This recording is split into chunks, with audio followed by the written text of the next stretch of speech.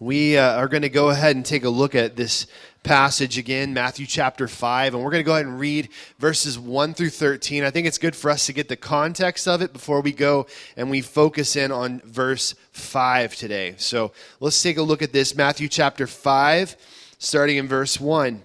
It says, "When he saw the crowds, he went up to the mountain, and after he sat down, his disciples came to him." I want to point out again, this is significant. That statement is significant because Jesus saw the crowds and he intentionally pulled his disciples away for this moment. So I think it's good for us to maybe imagine that we are on that mountain with Jesus right now. Okay, he's preaching this word to us. Then he began to teach them by saying, "Blessed are the poor in spirit, for the kingdom of heaven belongs to them. Blessed are those who mourn, for they will be comforted. Blessed are the meek, for they will inherit the earth. Blessed are those who hunger and thirst for righteousness, for they will be satisfied. Blessed are the merciful, for they will be shown mercy. Blessed are the poor in heart, for they will see God. Blessed are the peacemakers, for they will be called the children of God. Blessed are those who are persecuted for righteousness, for the kingdom of heaven belongs to them. Blessed are you when people insult you and persecute you and say all kinds of evil things against you falsely on account of me. Rejoice and be glad, because your reward is great in heaven. For they persecuted the prophets before you in the same way. You are the salt of the earth. But if salt loses its flavor, how can it be made salty again? It is no longer good for anything except to be thrown out and trampled on by people." The title of our series, I want to remind us, is Being Salt. Being salt.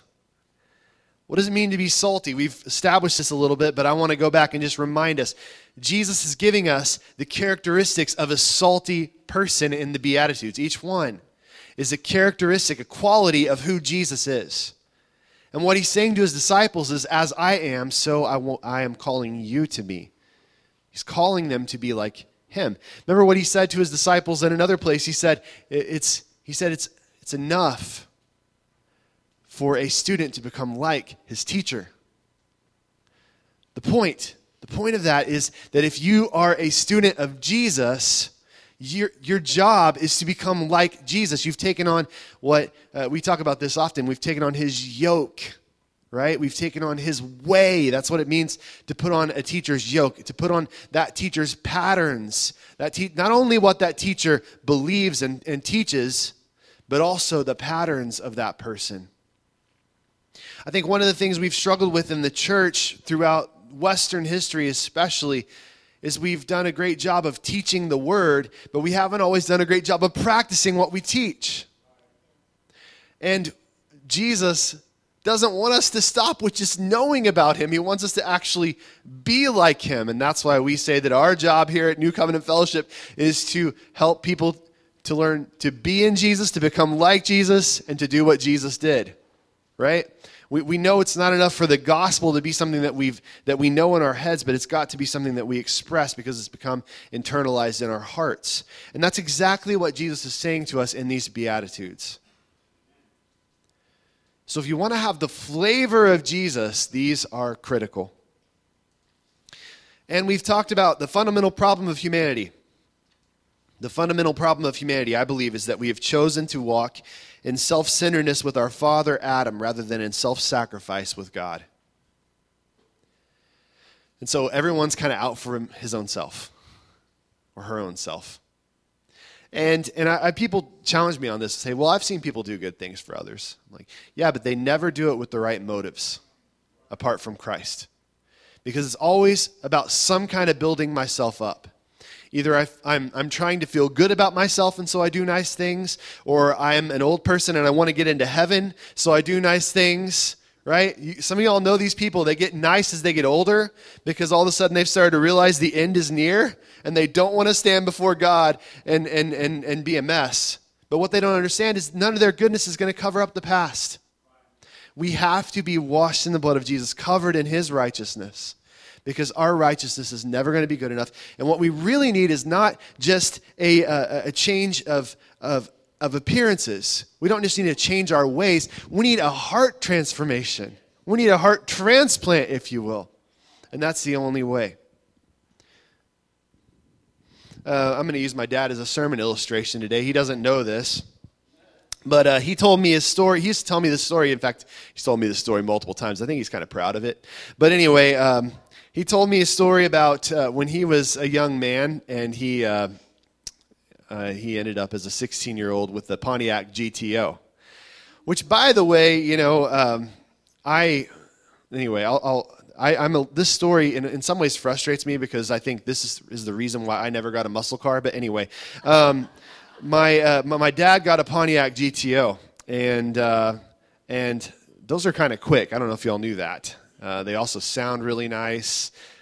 I'm a car guy. I mean, this kind of stuff is what I geek out over. Okay, but he had this car, and it was customary in those days, as also it is today. If you've ever driven down 39th on a Saturday, to street race your car, right?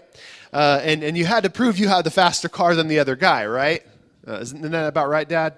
Yeah. You had to prove you had the faster car. And so they would street race, and that GTO probably didn't even beat very often, did it? No. It's a fast car. Well, one particular day, he'd been challenged to a race, and they were driving like madmen around a corner. Dad lost control of the car and wrecked it. Is that about how the story goes, Dad, approximately? Yeah. Wrecked the GTO. Okay? Now, I will be the first to tell you that for me, being a car enthusiast, I don't so much cry when people die in movies because I know that's not real, I'm like, that's not real, it's just a movie, it's fake. But when they destroy a car, I'm like, that's real. That's a practical effect. You actually destroyed a classic car. You know how many General Lees the Dukes of Hazzard killed? I mean, anyways, Anyway, but Dad wrecked the GTO. Now I have a little tear for the GTO. Now they rebuilt the GTO, but it was never quite the same. Is that right, Dad? So they sold it. He replaced the GTO with a Plymouth Roadrunner, correct? Plymouth Roadrunner. That's an upgrade. Mopar guys, can I hear you? That's an upgrade, okay? And he got the Plymouth Roadrunner, but then. His friends would continue to challenge him to races, but what Dad told me after that GTO wreck, he realized that he really didn't need to prove that his car was faster than the other guys. He knew it was. And with the Roadrunner, it most certainly was faster than the other guys. But he just come to realize, hey, I've got power under the hood of this thing. I don't need to prove it because the reality is when I wreck the car, they're not going to pay the bills to fix it. And so I might as well just enjoy the car, and I know I have power, but I don't have to prove anything. Is that pretty accurate there, Dad? I remember the story pretty well. Also, because of that, I'm like I said, I'm pretty sure that's why I didn't get the Corvette that we were looking at when I was a teenager. But anyway, whatever. It's fine. but as I was thinking about this sermon, I was thinking about what it means to be a meek-hearted person. And a meek person isn't necessarily someone who is powerless. I think that's the way the world thinks of meekness. The world thinks of meekness as someone who's weak. Meek and weak are not the same. Think of meekness as someone who is powerless or doesn't have the ability to do for themselves, and so they have to trust in somebody else. These are the people that would say, you Christians just use your religion as a crutch. I'm like, listen, if you don't have a leg, it's better to have a prosthetic. You know what I mean? But anyway, no. But that's not how the gospel works, right? The gospel actually gives me a new leg, so that's another story. But those people don't understand. What they don't understand is it's not that we don't have some kind of strength. It's that what we have is never enough. And even if we have power, we know that our power is not enough to bring us where we need to be. And so truly strong people are people who understand that sometimes you have to rely on someone stronger than you. But humans crave power. We crave recognition from the world. We always seem to feel as if we have to prove ourselves. I got to show you that I got the faster car. I got to show you that I can, get the most reps on the bench press. A couple of weeks ago, by the way, it's about time the Sooners won a game, okay? Man, a couple weeks ago, when the Sooners played against Kansas State, we don't want to have to think about this. I'm sorry for bringing up this pain, but I remember the first part of that game went really well until it didn't, But it went really well for a while. They were kicking tail, they were taking names, they were doing what they were supposed to do, Lincoln Riley was happy. Alex Grinch was happy. Then it melted down. But what I remembered seeing is some of those guys were tackling the other team. They were taunting the other team, acting like they'd already gotten there. That's when you know someone's in trouble, right? So these defensive guys, by the way, OU has not been known for having a very good defense lately. I don't know if we've all noticed that. If we're watching football, we know. It's been the offense that has been what has got them by, okay? But those guys were tackling these Kansas State players, and they were taunting them. And I have one player in particular, and I'm not going to call the kid out because he's a college kid, all right? I don't do that to college kids. But he would tackle the player and then literally just sit there and taunt him. And then they went to lose the game. And then I'm wondering what the coach said to that kid in the locker room, But listen, you can have all the raw power in the world. You can have all the raw strength in the world. But that doesn't make you a champion. Doesn't make you truly strong or powerful. Truly strong and powerful people are able to set themselves aside. We Christians, unlike the world, have come to the place where we understand that we have a greater power and we have approval in Christ. I don't have to prove anything to anyone. What I have in Christ is enough. We don't have to flex on anyone, right? We don't have to dominate anyone. We don't have to guess here. This is a big one for me because I have wrestled with this in my life. And just to be transparent, we don't have to win the argument, right? We don't have to prove ourselves.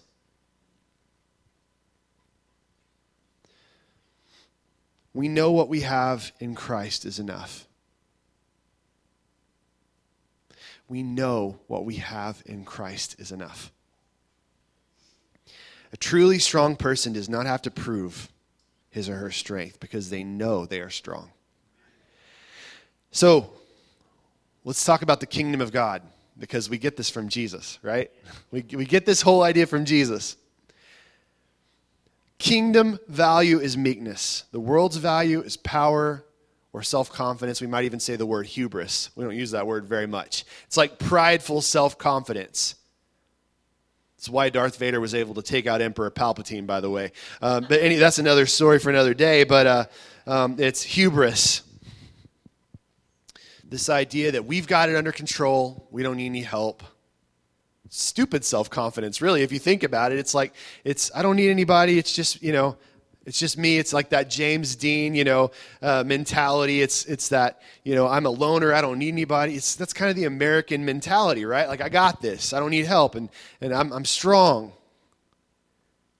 I saw a post on Facebook a few days ago. A friend was struggling. This person just openly said, she was struggling, and all the comments from her friends were like, you got this. You're enough. You're strong. And I thought, man, she doesn't need more of herself. She needs Jesus.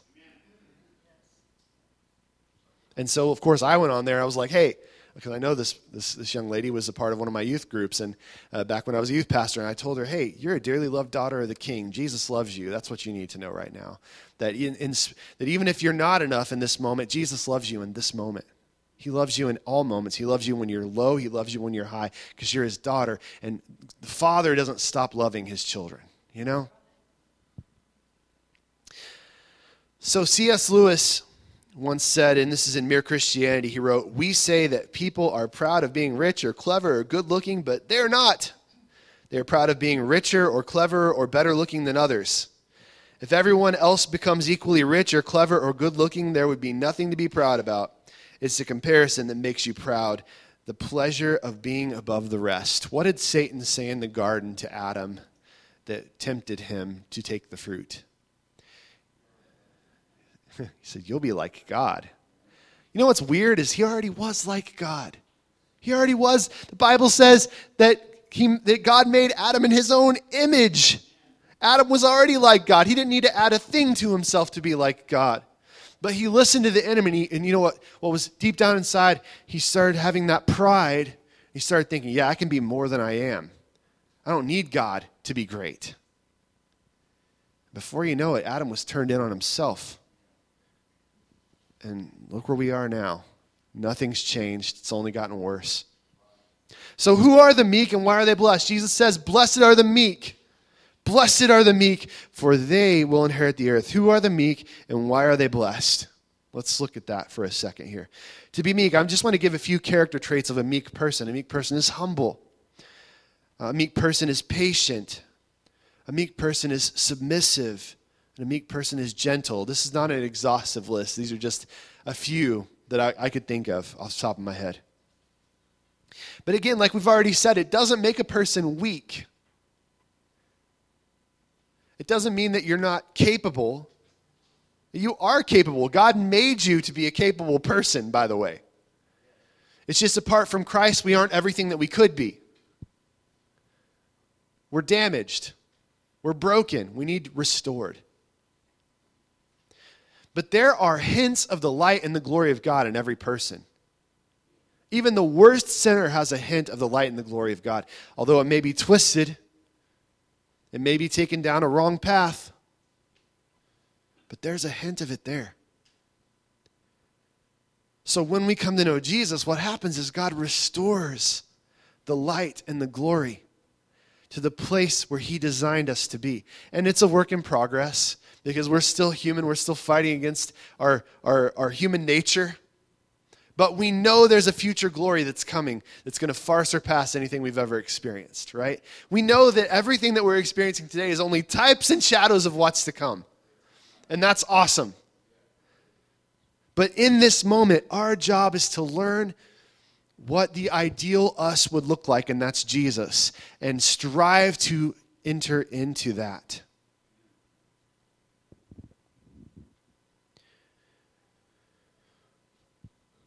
I hold by my statement earlier that those who are able to restrain their power are actually the strongest people. Not those who walk around acting like they are the strongest. I remember in school, back in elementary school, you'd always have that kid who wanted to arm wrestle everybody. You know, you guys know that kid, right? He's like, "Yeah, man, I can arm wrestle anybody." You know, and it's all fun and games until that kid that everybody thought was a wimp beats him, because that kid didn't have to prove himself, right? I've seen it more than once. I've seen it on the playground. I've seen it in football games. I've seen it in car races. Jesus was the meekest person who ever lived. Let's think about this for a minute, because there is no match, okay? There is no match. Because there has never been a stronger or more powerful human being than Jesus. And yet, he never felt a need to show off. When the devil took him up and tried to convince him, "Hey, show your power," right? Like the devil says, "Hey, you're hungry, Jesus. Look, there's a rock. Turn that thing into bread. You can do it." Jesus could have done it, couldn't he? I mean, the one who spoke all things into existence could have turned that rock into bread. He didn't even need a rock. He could have just materialized bread, like Star Trek stuff, you know, like materialize some bread right there. Like he could have done whatever. But what did he say? Man does not live on bread alone, but on every word that proceeds from the mouth of God. He is our example. of meekness. He says, I don't need to prove myself. Also, even though I'm hungry, I don't have to take it for myself. I know the Father's going to take care of me. He was patient. He was humble. I'm going to be honest with you guys. I have a hard time making it till dinner time without grabbing some food sometimes. Anybody else with me on that? I mean, come on, anybody else have a little snacky streak in them, Jesus went 40 days. And then when he had the opportunity right there, he didn't even take it because he was trusting the Father. He was patiently waiting. That's meekness. He had the power to do it, but he refused to flex in that moment because he was waiting on the Father.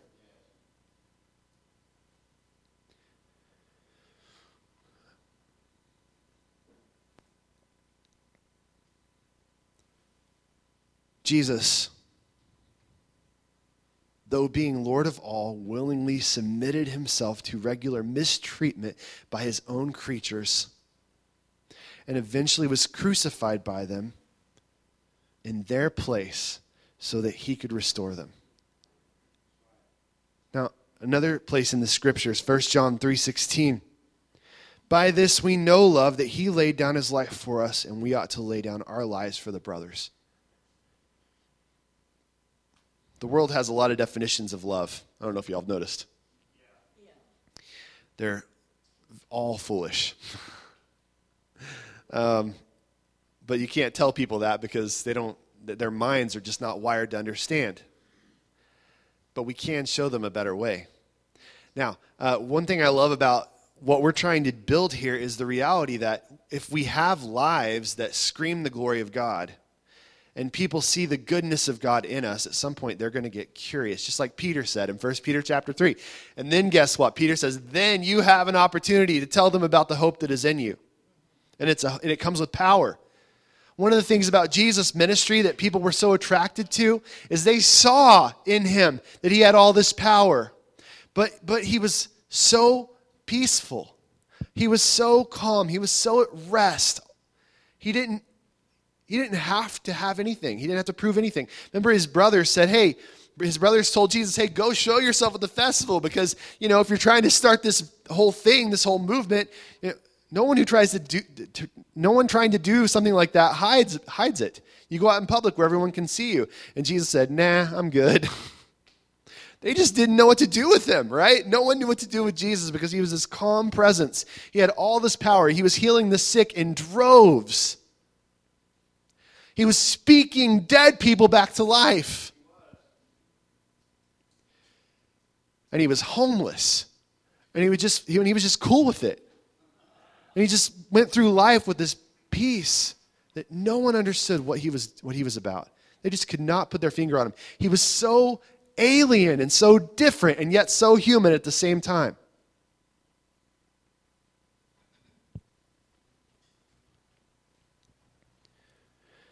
It's an absurd level of meekness to this world.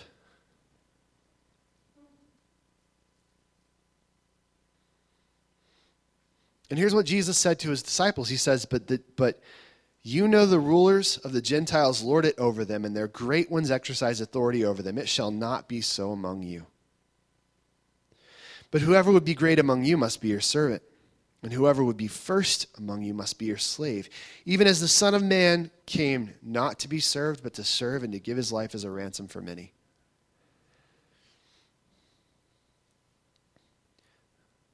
What is love? I think if we understand love, we can start to understand really the heart of meekness. Because love is about being turned away from yourself. I had the honor of taking some close family friends through premarital counseling and doing their wedding recently. And when I opened the wedding, the thing I said is what makes a strong marriage is two people committed to self-sacrifice, not two people committed to self-fulfillment. But see, the reason most marriages in our country fail is because the two people go into the marriage with the wrong mentality to begin with. They go into the marriage thinking it's some Disney princess thing, and he's going to make me happy, and And she's my princess. And yeah, she's your princess until you wake up next to her and she has bad breath and messy hair. Okay? That's marriage right there for you, right? Listen, when you see the person for who they are at their most vulnerable moment, they're not going to be your hunk or your princess. So marriages that work are marriages where two people go into that saying, hey, I'm not expecting you to make me happy. I'm here to make you happy and satisfied. And that is meekness. That is meekness. Jesus Christ came to save sinners. He did not come to flex his glory on this earth. Although he could have come to flex his glory, and it would not have been good for us. Trust me. Because if we are dead in our sins and trespasses and the glory of God shows up, we are toast. Like literally, I think we would be toast. I mean, hellfire, all that stuff. I mean, but Jesus came as a servant. He entered in to our mess, and he came to restore it. He came to clean up a mess he didn't make. And he washed it with his own blood because it was the only thing that was powerful enough to clean it. That is meekness. Jesus would have us to realize that the meek are those who are humble, gentle, patient, and submissive, just like him. Submissive, that's not a word we like in this culture. But what do we mean when we say to submit? It means I'm yielding to the Father. I'm yielding to the ways of God. I'm trusting that God's way is better than my way. Unlike my father Adam, who felt like he had to reach out and take it for himself, I am trusting God the Father, putting my faith in him, and I'm trusting that he has my best interest in mind. That when God's word gives me a command, it's not because God wants to stifle me. It's not because God wants to make my life miserable. It's because he knows that if I follow my own passions and whims, that it's going to destroy me. But we're so programmed to think that God is this angry man up in the sky with a lightning bolt waiting to hit you when you step out of line just a little bit. That's not the kind of God we serve. God is a God who's about restoration, and he's a servant. How do we know this? Because Jesus says, if you've seen me, you've seen the Father. All of these characteristics, all these beatitudes. You see, people think of the Old Testament God as this angry God. I'm like, no, he was never an angry God. He's always been a merciful God. He's always been about redemption. It's just that people don't listen very well. And people would rather have their own way rather than his way. And the reason why God does not allow cultures and societies to progress to the ultimate extreme is because if they do, there's no return. And that sort of viral mentality spreads. And by the way, the reason he put the church here is so that we can preserve something that's rotten. So when we live this way, when we are salty, when we are meek, when we're poor in spirit, when we mourn over sin, and all these things are true in us, what begins to happen is people begin to see the truth of God expressed through the church, and that spreads. Listen, I will tell you that America has never been a Christian nation. I know that's may shock some. It's never been a Christian nation. It's just that there have been times in history when there have been so many Christians that you wouldn't have been able to tell it. Right? Because the majority of people may have still not known Jesus, but there were so many Christians that it's like the people who weren't Christians felt pressured to be like the Christians. And so they were good, and there were ethics, and people, hey, they may have not believed it, but it was still the good book. You know what I mean? I mean, people knew the right thing because they saw a church that was living like Jesus, and they knew there was something to it. So we are preservative. If we want to get back to that, look, it's not about trying to dominate the culture with our values. We have our values. We should hold them strongly. We should preach the truth strongly. But what it really is about is being actively Christian around people who are not Christian and letting them see the light in us while we speak the truth of it simultaneously. They want to see a gospel that's true and lived out by people who proclaim it. It's not going to be enough for the world to have a church full of people who can tell the world about Jesus, but don't have much Jesus presence on them.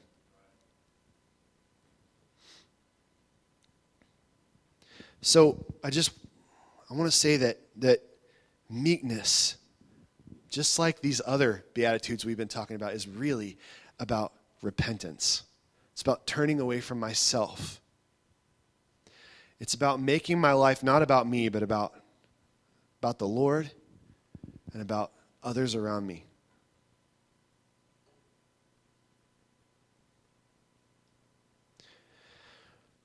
When Jesus told the disciples that they were not to lord themselves over those under them, what he was saying is that we're not going to play by the world's rules. He says, I'm the greatest person you've ever met, and here I am washing your feet. That's the example. That's what the kingdom of heaven is like. In the kingdom of heaven, people submit to one another. They prefer one another. They love one another. In fact, Scripture commands us that we're to prefer others in the church over ourselves. I've said this before, but I was in a church one time that had a fight over the organ. And, I was thinking, man, this really exposes how little we know Jesus. Because if the young people who wanted the contemporary praise and worship music had really loved those older people, they would have said, no, you should have your organ, and we'll worship with you. And the older people should have been saying, no. You have your guitars and your drums. We'll worship with you. And if they were both loving each other that ridiculously and radically, who knows what the music would have been like. But I'm going to tell you, there would have been peace in that church. If they were do what the Scriptures say, outdo one another in doing good, that's meekness. Meekness is yielding our hearts to others and first to the Lord. Just like Jesus.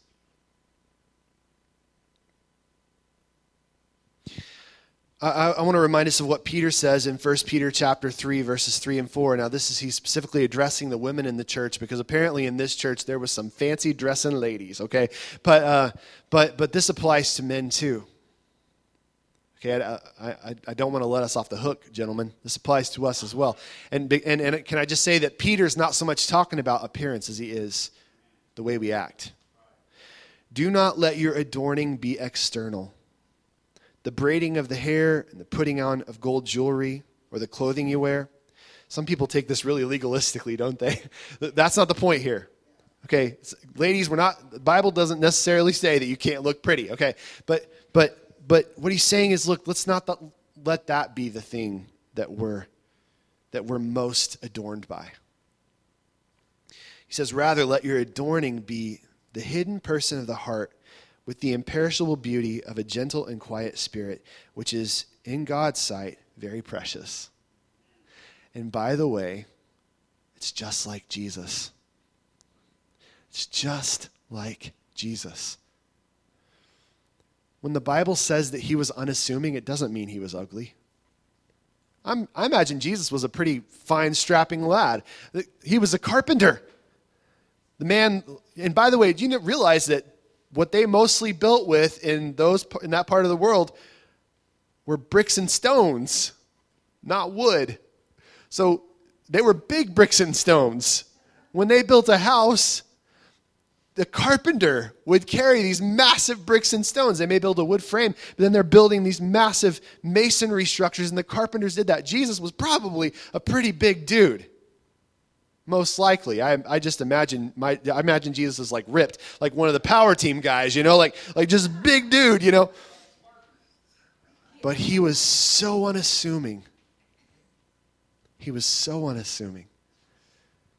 That wasn't the first thing people noticed about Jesus, was that he had these carpenters, biceps. But they noticed his lowly and gentle spirit, his meekness, his power under control. Jesus says in Matthew chapter 11, verses 29 and 30, take my yoke upon you and learn from me. For I am gentle and lowly in heart, and you will find rest for your souls. For my yoke is easy and my burden is light. Meekness. meekness is being turned away from yourself and towards someone else. It's the opposite of pride. It's the opposite of prideful self-confidence or hubris. Man, what a great word. I'm going to start using that more. But it's the opposite of that. It's the opposite of that. That's what it is to be meek. And what I want to encourage us with today is that we would be that kind of person like Jesus is that kind of person. We're going to have Pastor Dwight come, and he's going to share reflections on this, and we're going to have communion together today. But as we reflect on this, I would just love for us to think about how we can be meeker. How can we be more of a meek person?